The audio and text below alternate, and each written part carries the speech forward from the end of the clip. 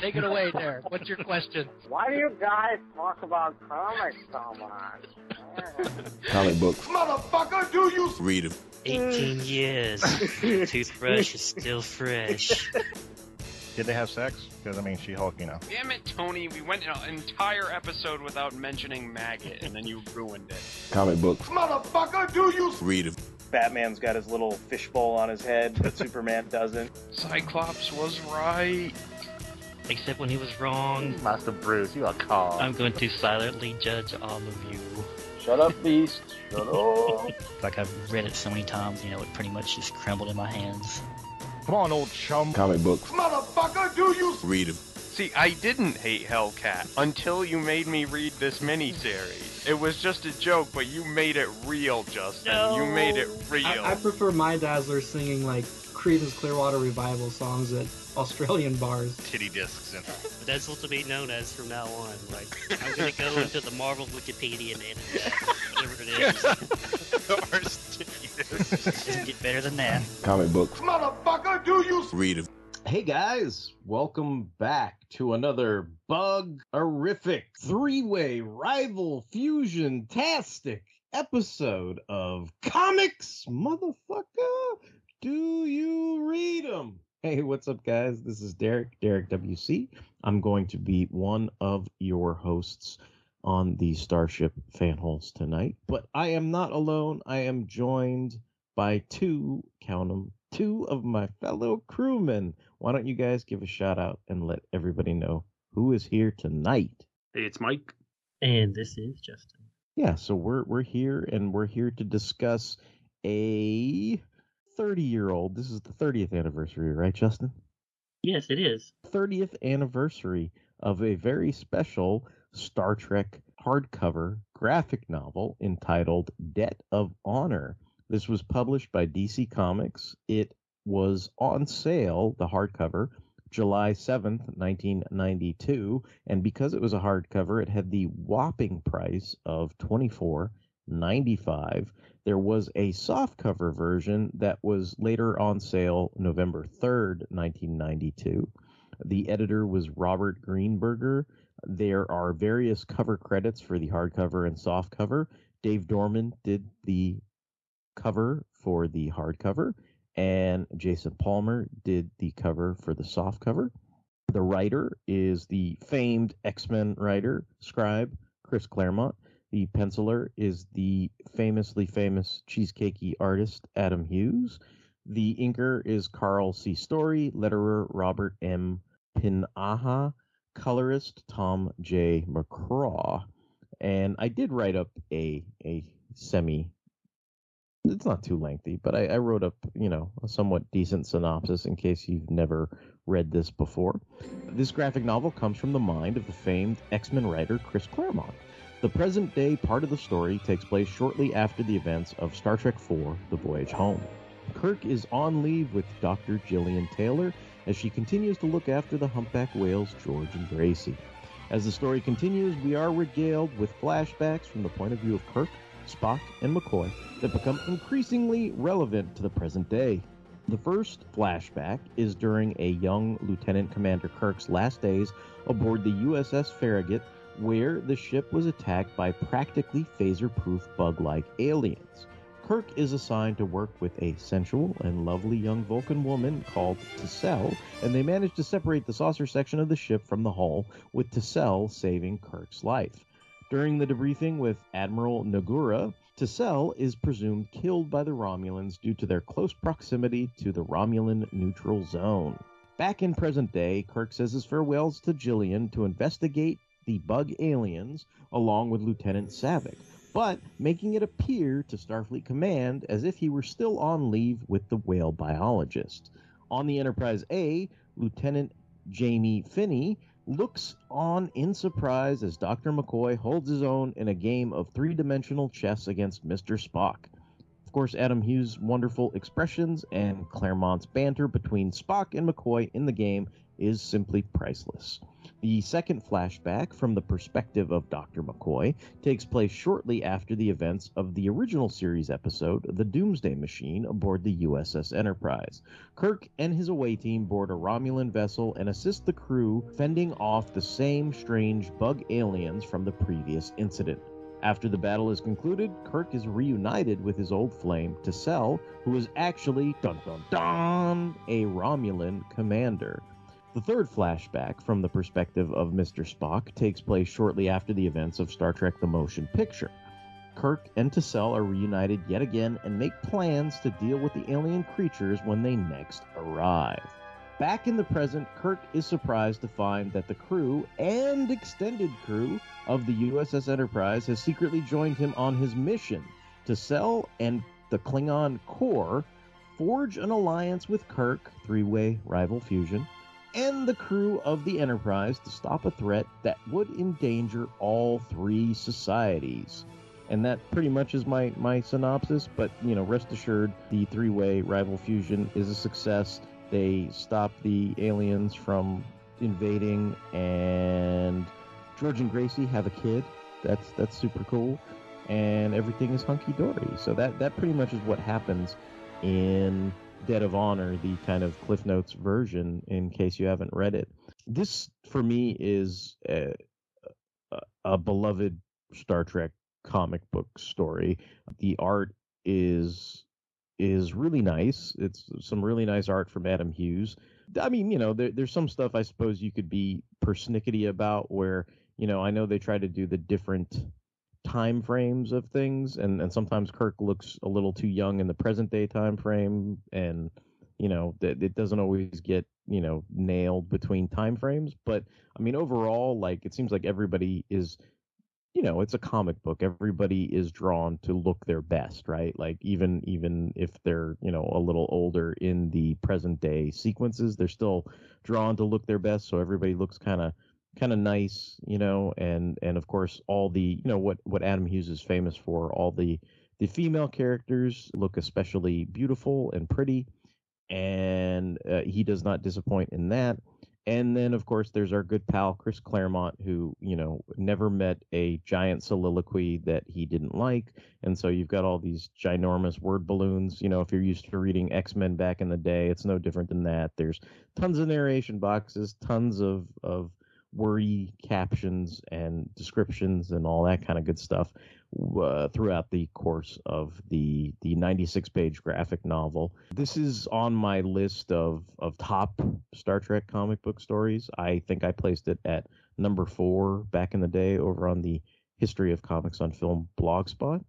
And yeah, I mean, I enjoy it. There's I mean, this is, it's funny. Adam Hughes is famous for, good girl cheesecake art, or however you want to quantify it, right? Like, basically, to me, in my mind, I'm kind of like thinking, oh yeah, they're kind of, sexy porn type ladies or whatever, right? And all I can think of is, this is like continuity porn for Star Trek fans, right? It's just like everything in the fucking kitchen sink and all kinds of different eras. Like I mean, even if you hate some of these movies or eras, like there's bound to be some era in this that you're passionate about. Like, if you're only an original series fan, you probably passionate about the Kirk and McCoy flashbacks, or if you're just like the movies, maybe you're into the voyage home kind of connections, or the motion picture connections, and all that kind of stuff. So, I mean, for me, I do enjoy this, but I don't know that it was anything again, it was kind of expensive. I don't know about you guys. Like, how did you, I mean, I guess I'm imagining, I think both of you guys have read this before. I don't know if I'm wrong about that, but I'm just curious, like, how you first came to it. And for me, I'm trying to remember. I don't think I was able to afford, or I don't know that I bought the graphic novel when it first came out, but I think I eventually got it later on. And I have a signed promo poster. I have that promo poster of Dead of Honor. And so I got Adam Hughes to sign it a long time ago at a big WoW con. And I remember that distinctly because everybody's like, bro, you don't want a sketch? And I was like, dude, I just want him to sign this promo poster. He's like, dude, could I have your sketch? And I was like, no. She's like, I just want him to sign the fucking poster. And that was like a super long line too. Like that was a long wait. But anyway, he signed that, and then a couple years later, I think in Sacramento, I had Chris Claremont sign the poster as well because they're both writer artist and everything like that. But yeah, I mean this is definitely one of my favorite Star Trek comic stories. I had a good time rereading it for the show, but again, I guess I'm kind of curious how you all sort of came to this story. I encountered this in the Intergalactic Trading Company catalog. Did you ever order anything from them, Derek? They were kind of infamous in like the 90s. Maybe if I saw an ad from it, like I remember like America's Best Comics and Mile High Comics always had online order stuff. Like, so it's possible. Their company logo was like a dragon sitting on the planet, I think. Okay. Did they also have like, new first issue, hot, like all that kind of stuff, like in their Not ads? really. Or, no. Okay. They used to run ads in like Starlog, so maybe you glazed over one of those. Okay, yeah.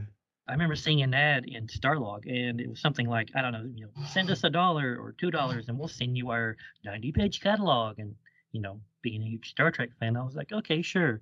So I get this catalog, and it's just packed full of stuff.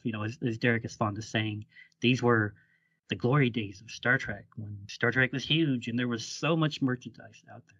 I mean, I used to have a TNG kite and a coloring book, and I've still got them somewhere. But I mean, the kite was never assembled. I was just like, cool, I've got this, and now I'm going to put it away. Like I just kind of wanted it because it's just one of those things. Anyway, I would order quite a bit of merchandise from them over the years, and I think the last time I ever got a catalog from them was like 2002 maybe. But anyway, I remember flipping through one of their catalogs and I saw this advertised, and I was like, okay, cool. Like Chris Claremont, I know him, like he writes X-Men.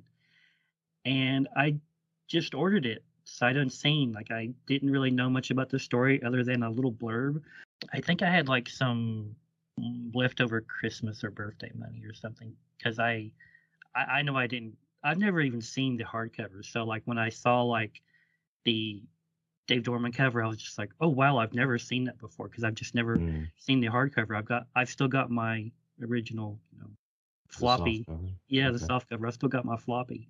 But yeah, I ordered through the Intergalactic Trading Company, and then 4 to 6 weeks later, it arrived and I read it, and I absolutely loved it. Kind of like Derek, it's one of my favorite Star Trek stories that is illustrated. I really love the opening pages of this thing, like that first page of Kirk and Demogenesis, and then when he's kicking Kruge, and then he sees David, and then he sees Khan, and what Khan says, like it feels like something Khan would say. Like I was reading these Star Trek novels like about a week ago, and they involve Spock and Savick and Chekhov, but they didn't feel like the characters. Like they were saying, technobabble and stuff, but I was just like, Chekhov doesn't feel like Chekhov. Like he's not acting like Chekhov. And even Spock was kind of acting out of character, and it kind of like took me out of the thing. I finished reading all 3 books, but it kind of, you notice that thing. It's like you look at something like that and you're just like, yes, I can totally see Khan saying this. Like if Khan had a final chance to like look Kirk in the eye and say this, like he'd say that.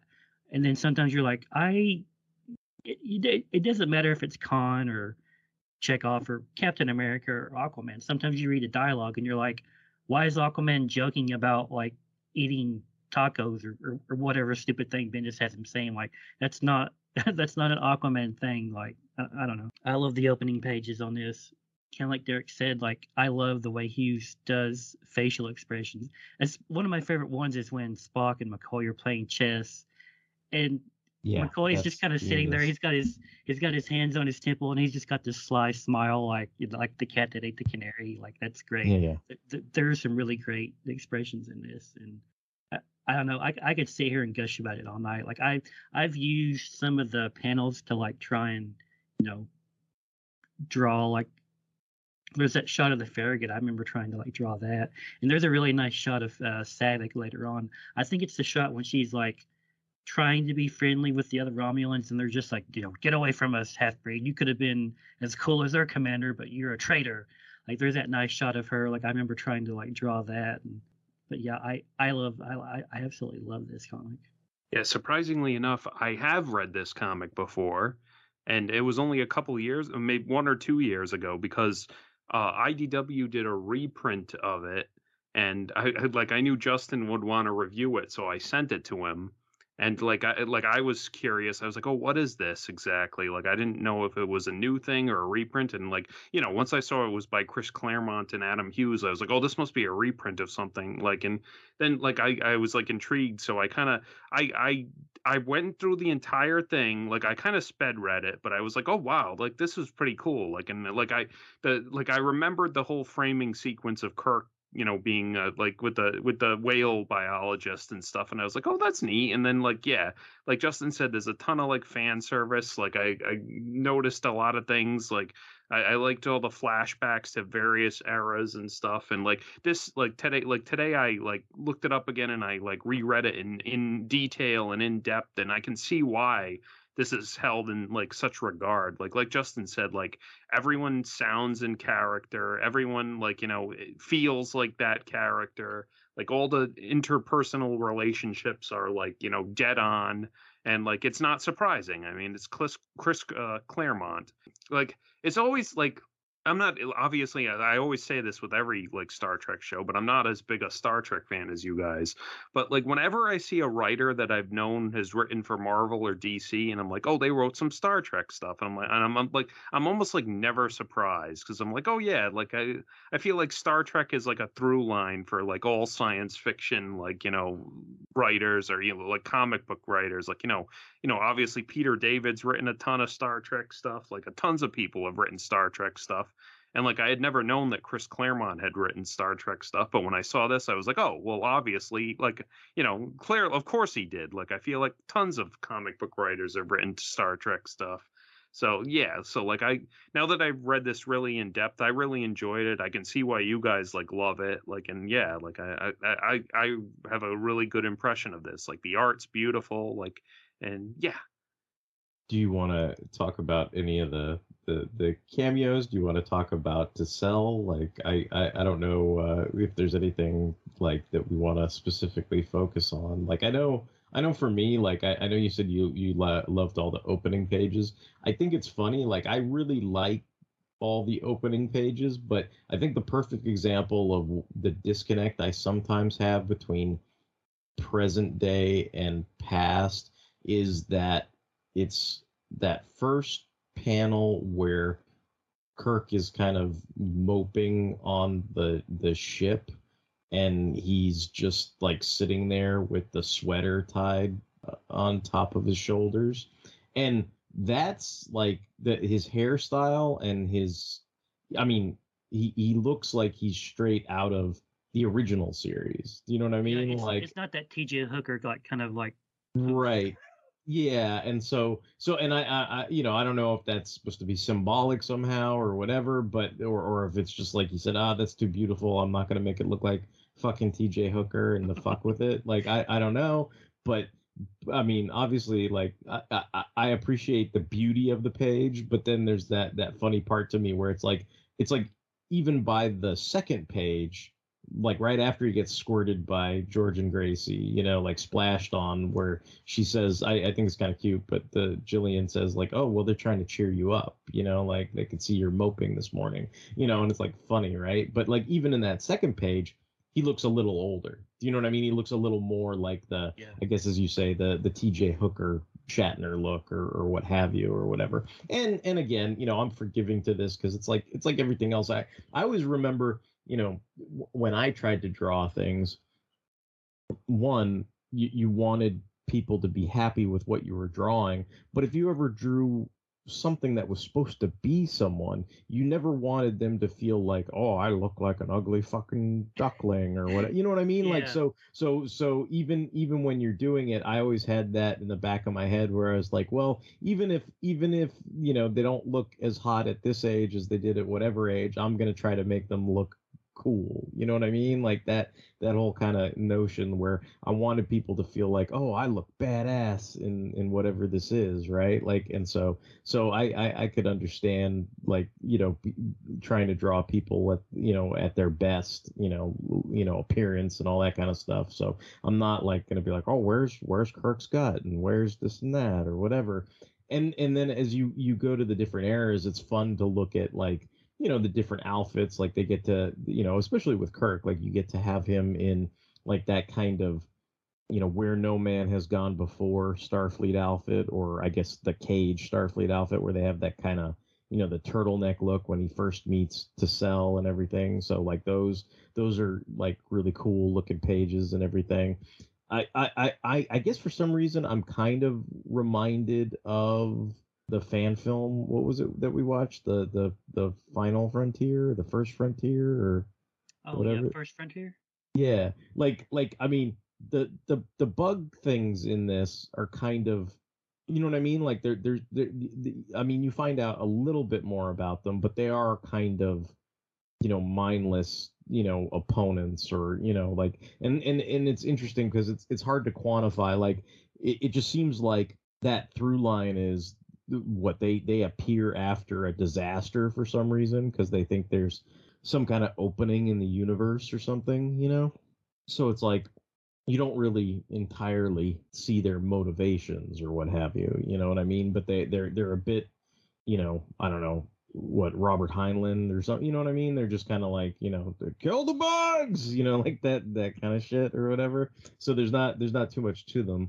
I know. I guess I'll just keep going with stuff, but like I know for me it was fun to see Admiral Nagura, because, you know, after dropping the Lost Years in the bathtub like 50 times, it was nice to see like like a visual of the guy, Yeah. because I always imagine, like I think when I read that book, I tried to like frame a picture in my head, and I would think of like either like Japanese friends I had, and maybe their fathers or uncles, or, you know what I mean? Like I tried to pick, or maybe I pictured, like, you know, certain Japanese actors or something, like, you know, like whenever I was, you know, the multiple times I tried to read that fucking book and dropped it in the fucking bathtub and all that shit, right? I had different things in my head, but it was cool to see Adam Hughes's interpretation of that character and everything. And I don't know why, but it was always such a big deal to me, I think, because probably because, you know, he got name dropped in the motion picture, right? Like, you know, oh, he gave her to you. I don't think it was that easy, you know? So it's like,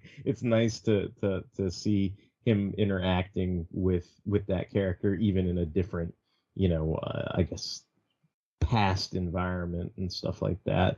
And then, like, you know, all the ladies, you know, I mean T'Cell especially, but, you know, you know, whether it's you know, Jillian or Savick or you know, Janice Rand, you know, like Uhura, like you know, I think everybody, like, you know, looks their best, you know, for the time frame this is supposed to take place in. And then when they go to the past too, like you get to see Uhura, you know, in the original series, and there's that nice panel of Kirk in his casual thing that was used in the promo poster, and like all the, you know, like the in-house ads where Kirk and, you know, he it's kind of like they have a, you know, almost like an Avengers, you know, circle formation where there's all those away crew, you know, sort of firing on the bugs and stuff like that. So all that stuff is really cool. And like you said, McCoy's got that shit-eating grin on his face when him and Spock are playing 3D chess, you know. And then it's fun to see, you know, the different kind of, you know, changes where you get to see, you know, even though they're not my favorite uniforms, it's like they pull off the, I guess, the away mission uniforms from the motion picture admirably. Like, you know, they have their, I don't even know what to call those uniforms. It's like they got their fire retardant, you know, smock or whatever it is that they wear, you know. I know some people kind of criticize like I mean, they do really kind of vomit the fan service, right? Where it's like, not only do the seven, main crew, the film, I guess, cast, right? Not only do they abscond with the Enterprise to meet up with Kirk, but then it's like they bring all these different characters back from the various episodes and TV series and stuff like that. So I guess it's like this is like the moment where they have that sort of continuity porn or whatever, like that type of thing where you're like, oh, okay, we've got Kevin Riley and we've got Dave Bailey and we've got John Stiles and we've got Mira Romaine and Carolyn Palamas and and then it's like, oh, and then it turns out Core is part of the Alliance, so it's like there's all that kind of stuff that's going on in the background, when they finally go to confront these aliens and everything like that. I guess I'm curious what you think of this, but there is that line of dialogue where they try to Claremont's trying to clever like the difference between the ridged Klingons and the non-ridged Klingons. Mm-hmm. And like, it's funny to me because it's like, I can see why that, like, part of me can see why that's his explanation, but it feels like it doesn't work for me because he says they lost the ship during the V'ger encounter, but I'm like, the people that lost ships during the V'ger encounter in the movie were the ridged Klingons, so shouldn't they be the ones on the outs? Like, why would they gain dominance for losing ships? Like, I don't know, I didn't understand that. Like I didn't I would think, wouldn't it be the other way around? Like if the non-ridged version, like I'm not even going to get into the whole genetic thing, but I didn't understand the reasoning behind that. I think he's talking about the loss of the dreadnought that his like race, if you want to call it that, built, because that's the ship that they're on, Kirk and Tassel, like later, and they get that the weapon to beat the alien guys at the end. Okay. I think that's what he's referring to. Yeah, because he says the loss of the dreadnought during the V'ger encounter caused my people irredeemable disgrace. But that's so it wasn't that he lost it because of V'ger, he lost it because of the bug aliens, or I still don't get it. Like, if they lost the ship, then that was his ship, they're not talking about the ships that they lost from V'ger in the motion picture. Right. Okay. That's my understanding. Okay. Because I was kind of like, well, if they're going to be banished, like, why don't you banish why don't you banish Mark Leonard and all those fucknuts that lost ships? I don't know. That's why I was like, I sort of understood it, but I couldn't sort of quite wrap my head around it. And of course, there's all that stuff that contradicts. Like, Core even shows up later in Deep Space Nine, and he's got the ridges, and they do the whole either we don't like to talk about this, or you do the Enterprise thing with the genetic manipulation and yada yada yada. So it's like, there's always going to be that, I don't know, the in between episode weirdness, I guess we'll call it.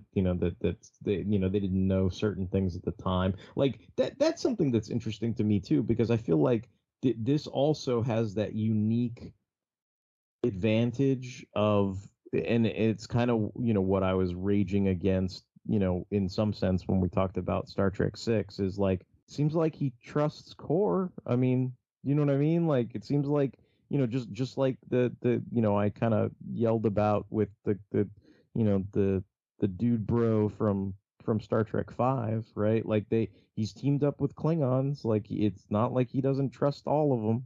You know what I mean? Like, this seems more like the Kirk that William Shatner was trying to pitch, but they wouldn't let him pitch it. You know what I mean? Like, where he's like, dude, that's not what Kirk's about, like, type thing. And so you've got these examples of, he's, yes, there's that kind of thing of, oh, he's defying Starfleet orders yet again, but he's bringing together, Romulans and Klingons to fight a a mutual threat, and there's no, I mean, as much as the death of David weighs on his mind in this, like he doesn't. It's not like when Kor shows up, he's like, "Oh, you fucking asshole," like you did this or whatever. You know what I mean? And I don't know if that's because they're trying to say like, "Oh, well, you ain't the rich fuck who killed my son," but whatever. But I mean, to me, it's like Klingon's a fucking Klingon. You know what I mean? Like they don't, he doesn't hold the grudge against any of the Klingons that help in this encounter. You know what I mean? So there's that's something that I found fascinating about it too. How do you feel about Jamie and like her kind of Klingon stuff? Because I always like that aspect of that. Especially it's good. I think it owes a lot to the Riker episode. I mean, like, because I think that took place before this, but I mean, still, it's. I mean, I suppose you could argue there's a lot of things that this was influenced and or inspired by, but I mean, I think it works rather well. You know what I mean? Like that she gets to kind of be Kor's first officer and run around in the Klingon outfit and do she that kicks whole the shit thing. out of that Klingon lady. Like, yeah. With nothing, she's just like wham. Yeah. And well, I mean, to me, that reminds me of it's like that's how in that Riker episode, it's like the somebody snarls at you, you got to fucking whoop some ass, otherwise they're gonna walk all over you, so. I always appreciated it too because the episode that she comes from, she's like at the beginning absolutely in tears and completely blames Kirk for what they think is her dad's death, but then she's like, oh, we were all fooled. But it's nice to see her go from that, even though they kind of made up at the end of the episode. It's nice to see her go from that to like kind of this confident woman. Like the first time Kirk sees her, he's like, Jamie Finney on the in the command chair, what? And then she's like hanging out with Klingons and kicking their asses and doing stuff with them. Yeah, I think all that stuff is pretty fun. Like, what? How about T'Kur? Do we want to talk about T'Kur? Like, sure. I mean, yeah. Well, I was gonna ask, like, didn't you tell me that like they I mean they kind of imply it here, but didn't you tell me that Kirk might be her father or? Yeah, that's kind of what they're implying. Yeah, like, well, did they ever like officially come out and say it somewhere else, or is it just like? She was in an annual, but I've never read that annual. I think, but that was a Next Generation annual, so I don't know if it comes up or not. Like there, there's some stuff in that obviously gets contradicted because it's a comic, and when they make later TV shows and stuff like Deep Space Nine didn't care about that comic book, right? Because I think in that they said Kor had died or something like that, but I don't know that came up or not. But supposedly the name T'Kir means daughter of the House of Kir, like Kir. So I think that's So that's kind of like your hint. She's the daughter of Kirk. She has a lot of dialogue that you could read it one way. She's like, oh, my mom taught me chess and she taught me to like embrace the different aspects of myself and all that. And you can kind of you can read it one way, or you can read it in the way that she's told T'Kir that she's like at least half human.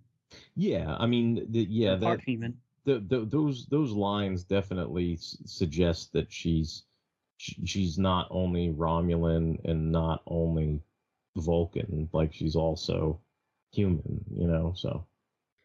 This kind of, and maybe it's because we've been talking about it a little bit on Bot Talk, but this whole story kind of reminds me of like Transformers Generation 2, like sort of, just because it's a alliance of like hated enemies against this encroaching like sort of swarm like thing, like I don't know, and it just kind of gives me that kind of end of an era feeling that like the end of Transformers Generation 2 did.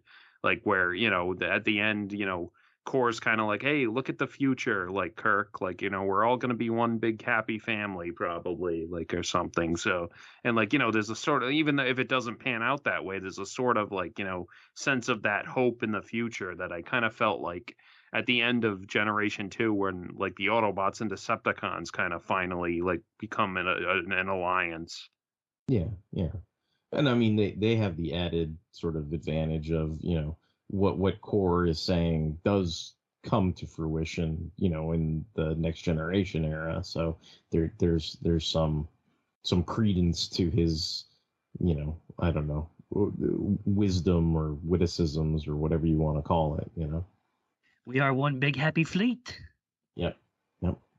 Yeah, I'm kind of. I guess maybe because it was Claremont's baby. Not too many people did too much with Takir, but yeah. But yeah, I also think it's kind of like a happy ending to have the whales have a kid and that whole thing.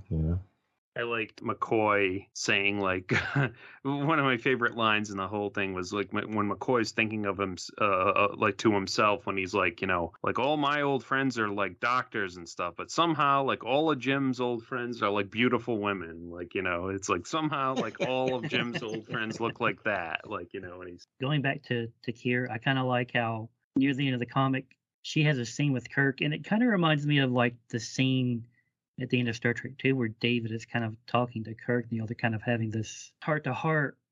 And also part of this scene here, it's kind of like, Tessel offered Kirk, she's like, hey, let's just go off on our own and have our own adventures. Like, forget about our governments. It'll be great. And you can tell he's kind of tempted, but I always liked his little Claremont soliloquy here, where he's talking about, he can't do what he did to the original Enterprise, to the A. He has to like let the Enterprise A earn her own name. And you can tell, like, I don't know, it's weird that he kind of feels more pain and sorrow over the death of his ship than his son. But I mean, I don't know. I mean, it's one can be replaced, and it was, but the other one can't. But he kind of feels more pain over turning Enterprise into a rogue and then blowing her up than he does the death of David. I don't know. It almost feels like David is somewhat of an afterthought, aside from that one panel at the beginning of the story. I don't know. Do you have thoughts on that? Yeah, I mean, I see what you're saying because it seems like, I mean, if you want to take it like as a metaphor, like Takir is the Enterprise A to David's original Enterprise. like that's, I mean, it's like they're trying to, I don't know if that's like supposed to be like metatextual commentary or whatever, but it's like, oh no, like Kirk's gonna cry because his son died. Well, let's give him a daughter, and they can do the same thing, like, so it's like, I don't know, it's weird. It's like some aspect of that seems like sour grapes that they, this could have been an opportunity to explore things that would have been explored with David, only with Takir, even though they never really took much advantage of that, like, and that's kind of, to me, that's kind of how I see what he's talking about with the Enterprise A, right? Like he says it's my penance to help the Enterprise A, like you were saying, sort of become, its own, crew and starship, and something that, is not reflective of how the original Enterprise went out or whatever. But I mean, he acknowledges it. I mean, he does say, is that weird that maybe I'm more sad about my ship than my son? But I don't know, maybe to me, like, sometimes, like, you wonder, like, it's not like it was a son that he watched be born and grow up and lived his entire life with. It was a son that he had. I mean, what kind of time frame are we talking about here? Like, from Star Trek 2 to Star Trek 3, how much time had passed? No time? Like a year?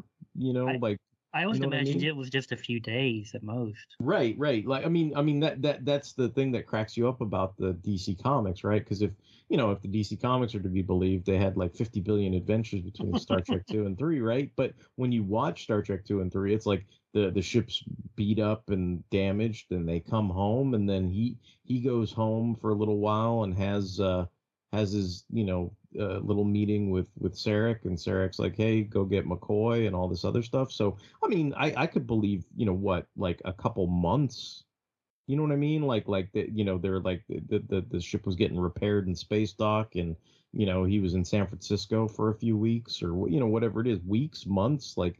But I don't, and so I guess what I'm trying to illustrate is, he knew David for what, I at best like a few months, like so, and that's not to say that he's not, he doesn't feel guilt over it, that he's not saddened over it, but he was on the Enterprise for like 5 years plus whatever this movie stuff is considered, like another 10 years and change, right? Like Yeah.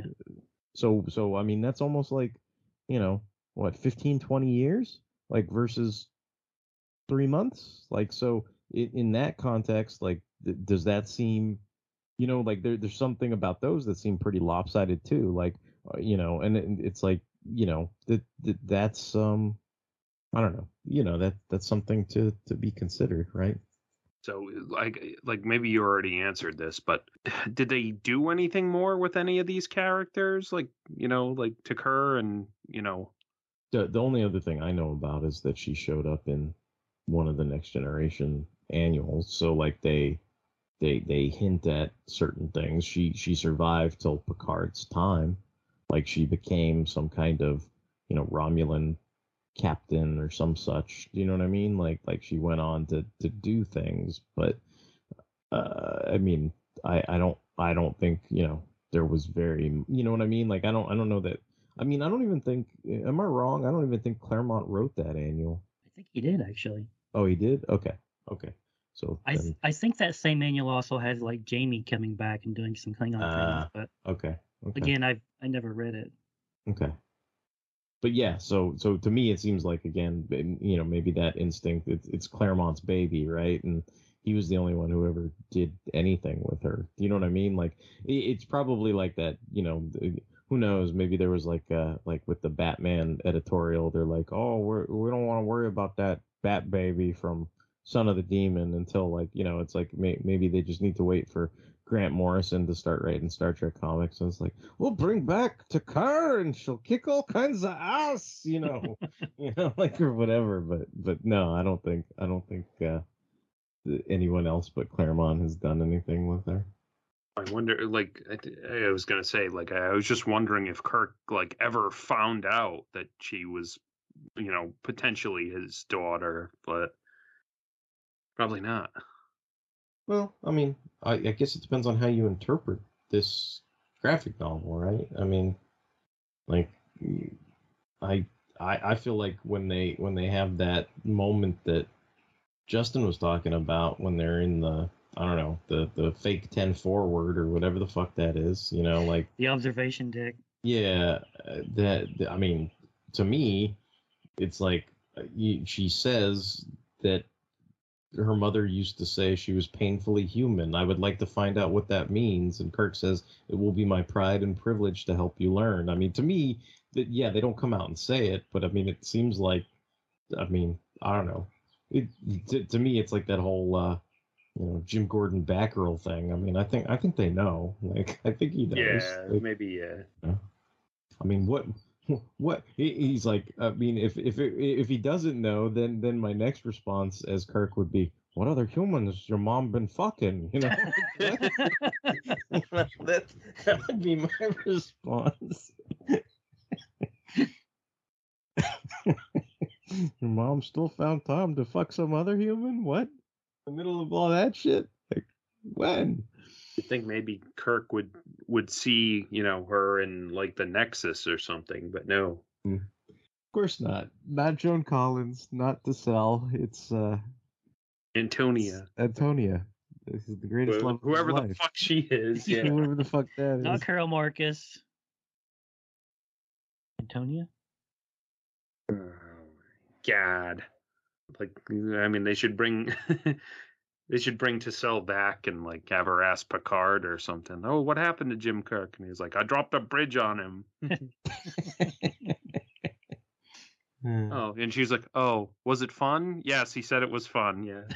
Thank God. But yeah, this is, I mean, I don't know. I don't know that there's much more that we have to say, but I think this is fun. I think it's worth reading, especially if you're a fan of Star Trek, the original series, the movies. There's lots of fun Easter eggs here. There's, of course, as we keep unabashedly gushing about, there's beautiful art in every single page, and it's it's an engaging and fun read.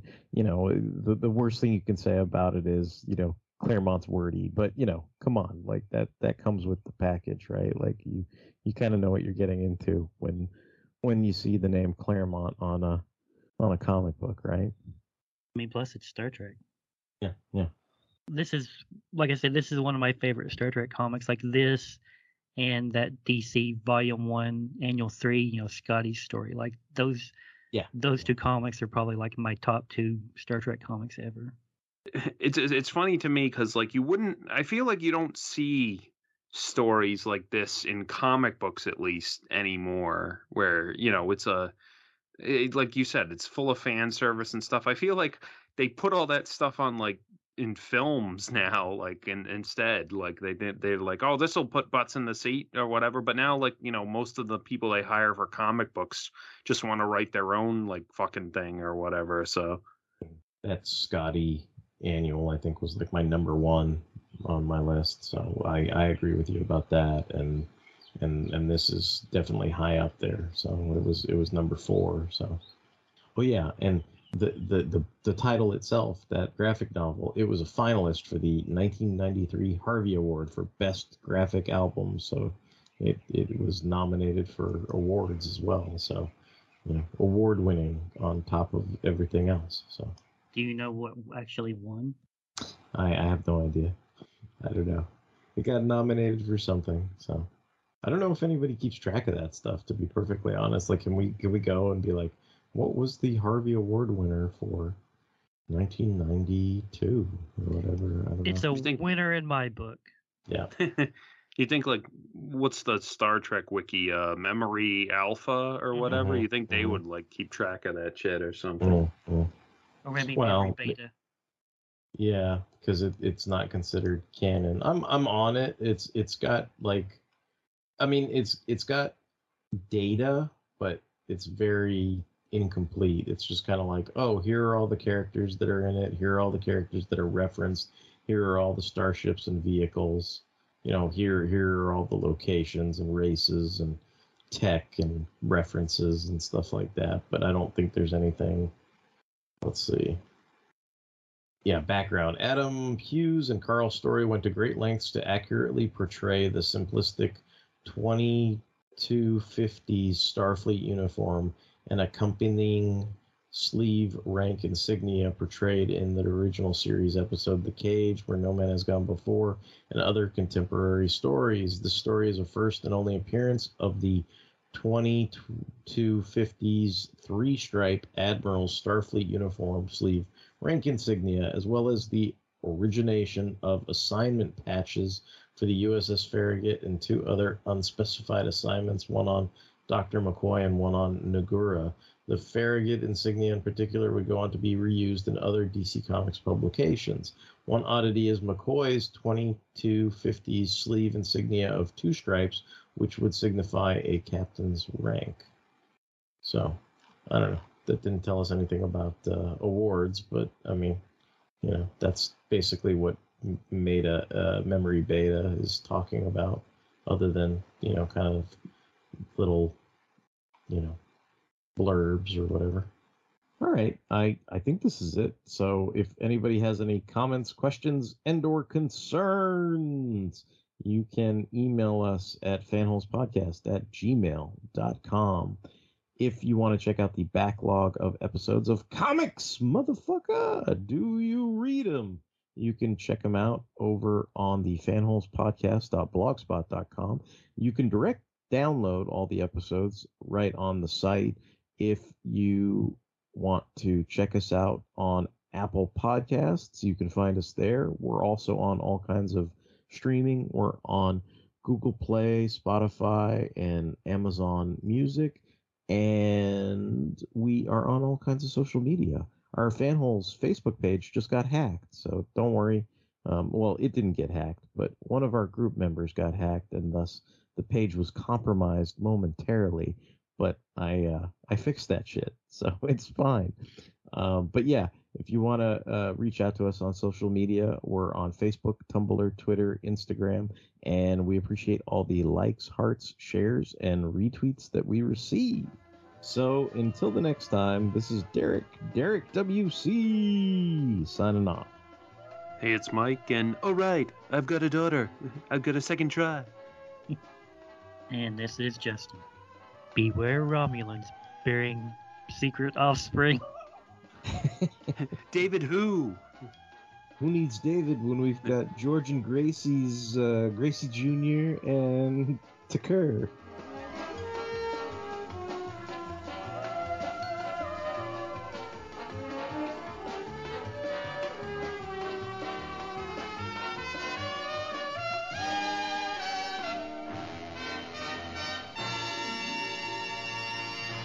He would have just become a druggie in the next generation anyway. I need the what do they call that shit? I need my glow or whatever the fuck. I can't remember what it was called, but yeah. I need my shit. I'm gonna shock Commander Riker till I get it. The medicine. That's what they kept calling it in that episode. I need my medicine. Send your hate mail to fanholespodcast@gmail.com. Kirk's like, Klingon bastards, you saved my daughter. I've never trusted a Klingon except for that time in Dead of Honor and Star Trek V and myriad of other ancillary comics and books. Cora's like, oh, it's no problem, Kirk. And could you stop calling us bastards? Not a chance. Do you know where your mother is? I didn't think so. Or your father? That's how that works, right?